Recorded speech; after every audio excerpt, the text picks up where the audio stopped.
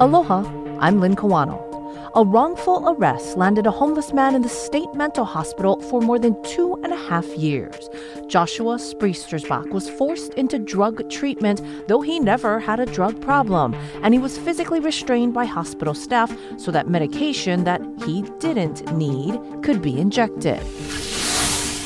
It boggles the mind. When everybody found out, 2 years and 8 months later, that this man has been saying that he's telling the truth. He's not Thomas Castleberry, and we messed up. How do we know they don't care? Because nobody did anything other than cover it up.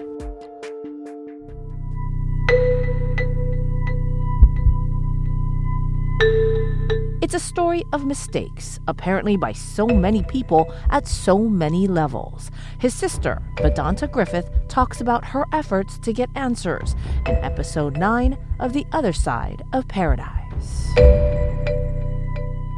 I think that he's doing better. He doesn't leave the property. He's afraid that if there's any incident where law enforcement is around, that he might be taken away. So he's pretty apprehensive about being anywhere where there could be law enforcement. Is he fearful that he'll still be identified as Thomas Castleberry? When they released him from the hospital, the detective told him that Thomas Castleberry still has a warrant out for his arrest. So that was like a warning that you could still... It absolutely was a warning. Joshua Spriestersbach. He told them his name over and over again. The police officers who arrested him in 2017, the deputy prosecutors, his own public defenders, the court, the doctors, the state hospital staff. But all of them insisted he was Thomas Castleberry, a convicted drug user, car thief, and burglar.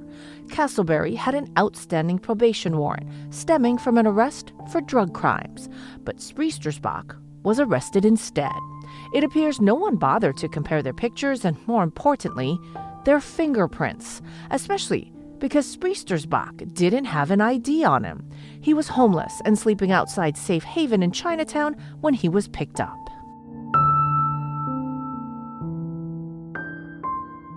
So every time they called him Thomas Castleberry, he said, "My name is Joshua Spriestersbach.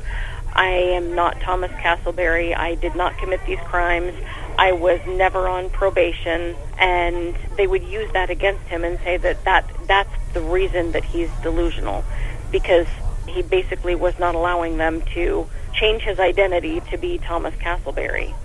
He never had a problem with illegal drugs, so he objected going to those required group sessions, and if he didn't go, he was further medicated. The orderlies would come and give him an injection of some antipsychotic medication and he said that it always caused a scene and it embarrassed him every time they did it, and there was nothing he could do about it.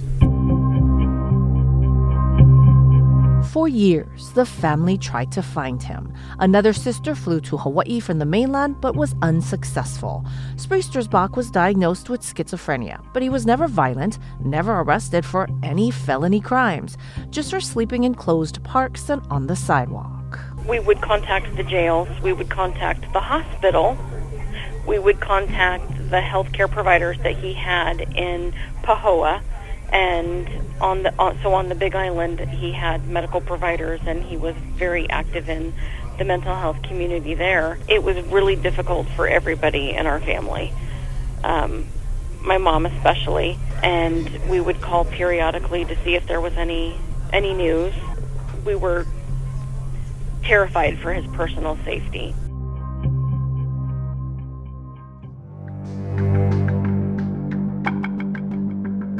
It would be 2 years and 8 months before a psychiatrist took the time to investigate his claims that Spriestersbach was actually on the Big Island when Castleberry was originally arrested for the drug crimes on Oahu. It was that doctor who finally requested fingerprints, which quickly confirmed he was not Thomas Castleberry. In January 2020, a court hearing was held in the judge's chambers.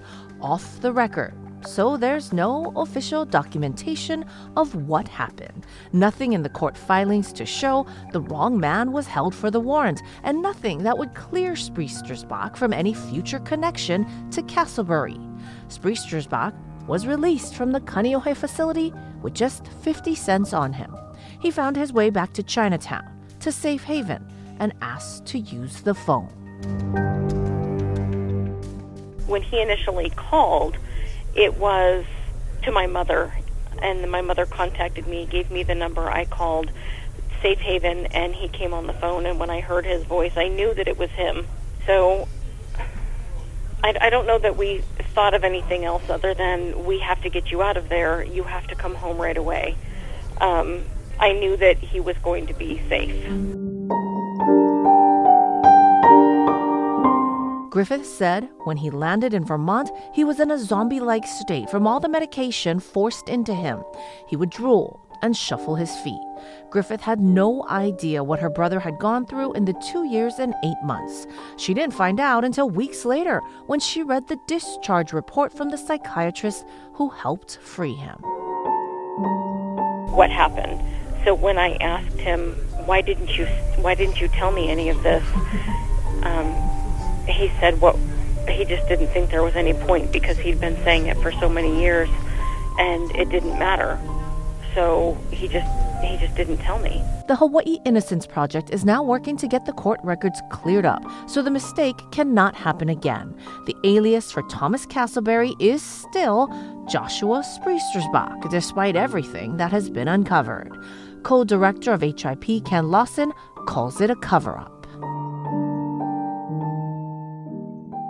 This part is vindictive. This part is intentional.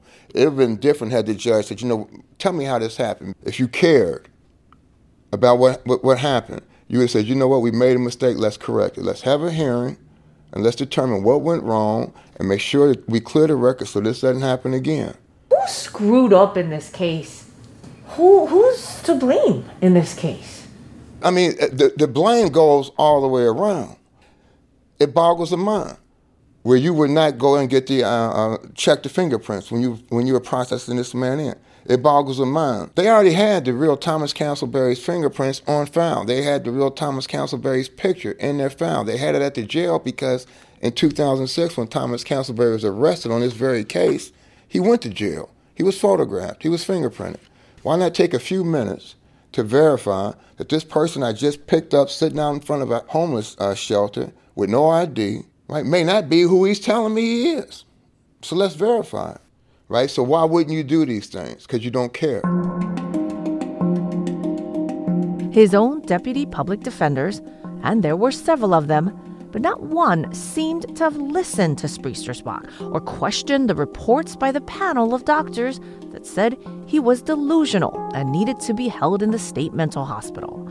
None seemed to fight against forced medication or drug treatment. Turns out even the psychiatrist who helped him had been part of a previous panel that didn't take his claims seriously. That psychiatrist had seen him before, though.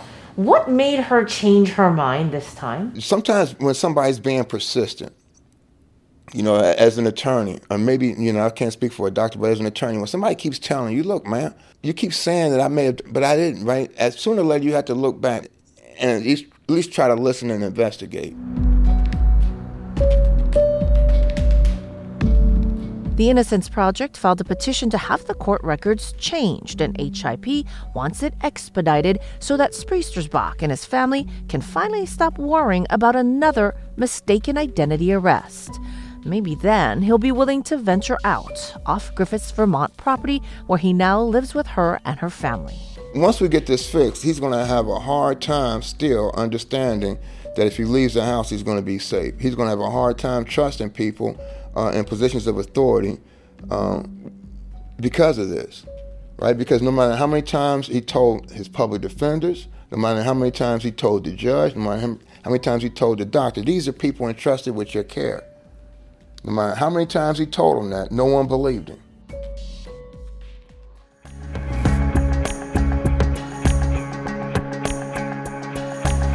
As of this recording, no date has been set for the petition to be heard. I'll update with another recording as this situation moves through the system. Mahalo for listening. I'm Lynn Kawano.